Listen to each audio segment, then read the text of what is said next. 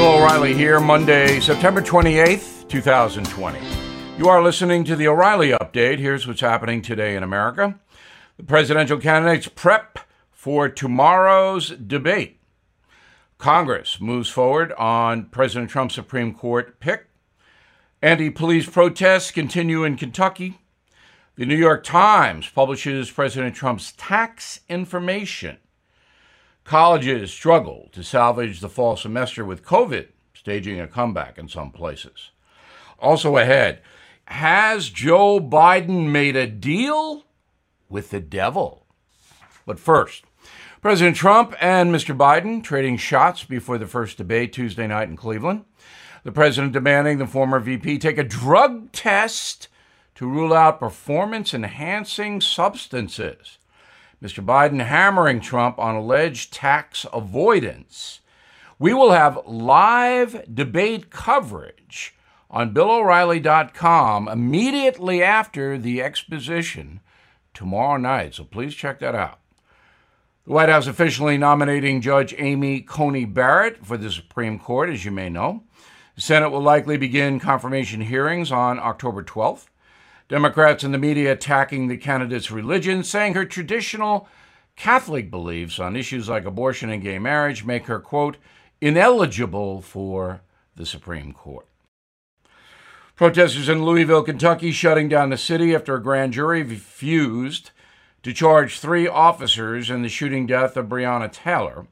Since the announcement last week, 2 police officers have been shot, dozens of acts of arson committed, 100 people arrested for violating Louisville's mandatory curfew. As mentioned, the New York Times published tax information about President Trump, which could be illegal. The anti-Trump paper alleging tax avoidance on a large scale. The president's tax attorney calls the report completely false. As usual, the public has no idea what really happened. Universities across the country working to save the fall semester as dozens of colleges shut down during the pandemic. Schools like Pace University in New York are actually quarantining some students. The University of Wisconsin considering sending all the kids home until after Christmas. In a moment, has Joe Biden made a deal with the devil? Right back. Everything is expensive these days, you know that. The government is printing trillions of dollars and consumer prices higher than ever.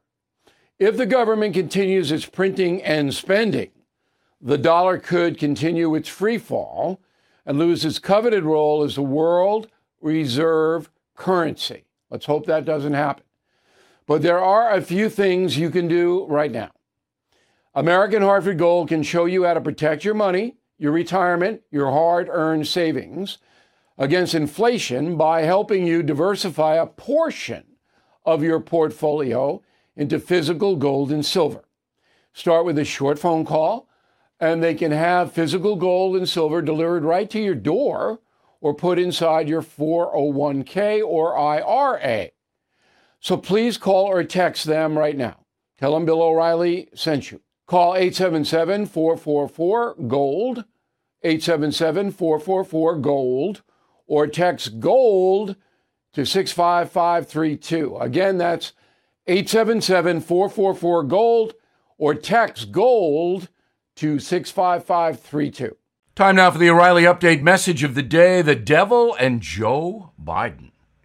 A front page article in the Wall Street Journal reminded me that a Roman Catholic priest in South Carolina denied Joe Biden communion just about a year ago.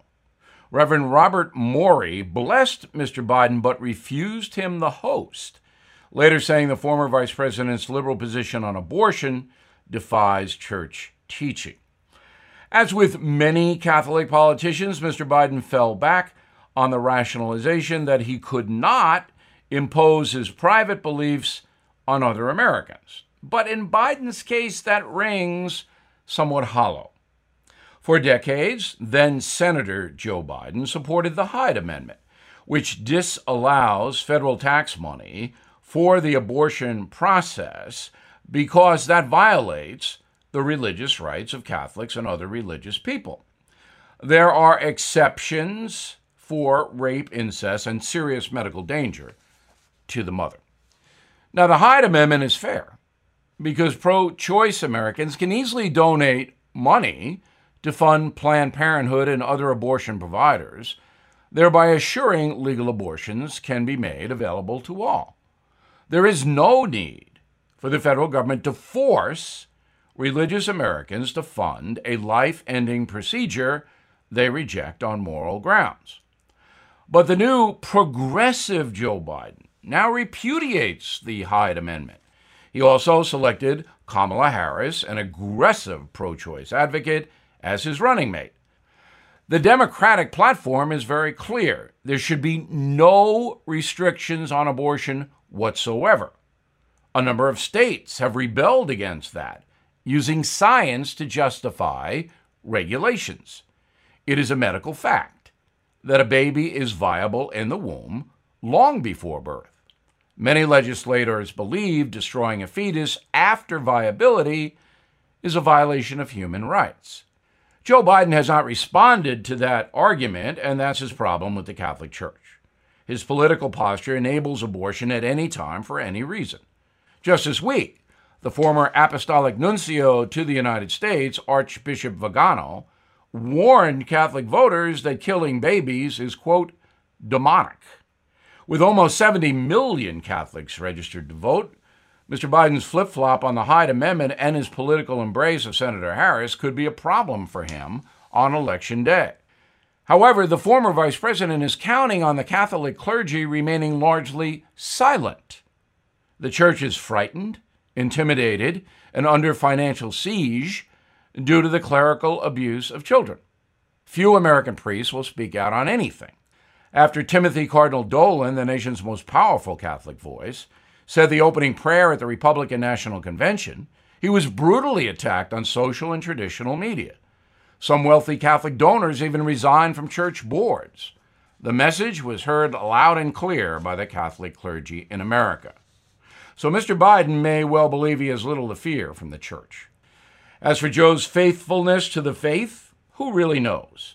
In 1936, Stephen Vincent Benet wrote a short story entitled The Devil and Daniel Webster. In it, a good man sold his soul for prosperity.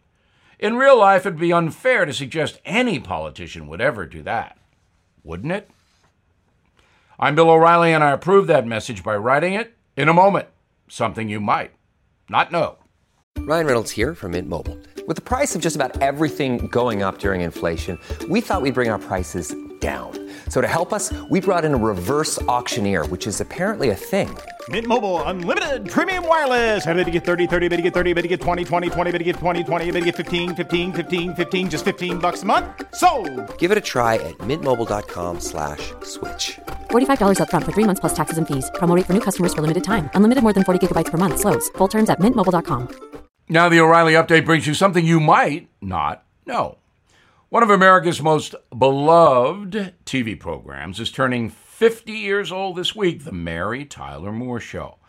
Running for 7 seasons on CBS, Mary and the WJM News crew did the impossible. They kept Americans tuned in on Saturday nights when most people, or many people, go out. The viewership was 50 million at the show's peak. And they were in good company. Bob Newhart, Carol Burnett, MASH, All in the Family, all were huge hits on CBS. The Mary Tyler Moore Show earned a few Emmys along the way, 29, a record for network primetime. Here's a look at what happened to the cast after the final episode aired in March 1977. 15 years on television was more than enough for Mary Tyler Moore. She then moved on to the movies, winning an Oscar nomination for her role in the 1980s film Ordinary People. She wrote 2 books and spent some time on Broadway. Mary Tyler Moore passed away in 2017 at the age of 80. America also decided they didn't want Lou Grant to disappear. Ed Asner reprised his role in a spin-off, this time an hour-long drama. Asner, the only actor to win Emmys for the same character in both comedy and drama. He turns 91 this November. Ted Knight won 2 Emmys playing newsman Ted Baxter. He wouldn't be so lucky with his own program. It lasted only 6 episodes. Mr. Knight died after battling cancer in 1986. Supporting actresses Valerie Harper and Cloris Leachman both starred in their own shows, Rhoda and Phyllis, respectively.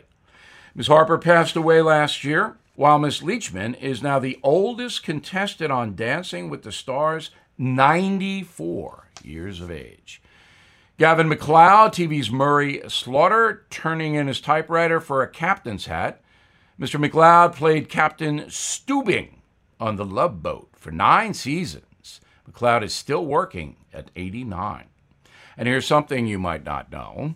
There's a 10-foot tall bronze statue in downtown Minneapolis celebrating the show's most memorable moment, Mary's iconic hat toss during the opening credits. Back after this. I'm Mike Slater from the podcast Politics by Faith. This is a crazy time in our country. It's stressful, a lot of anxiety, and it's going to get worse. And I realized that one of the things that helps me take away the stress is realizing that there's nothing new under the sun. So on this podcast, we take the news of the day and we run it through the Bible and other periods in history to realize that we've been through this before and we can rise above again. Politics by Faith, anywhere you listen to the podcast. Politics by Faith. Thank you for listening to the O'Reilly Update. I am Bill O'Reilly. No spin, just facts, and always looking out for you.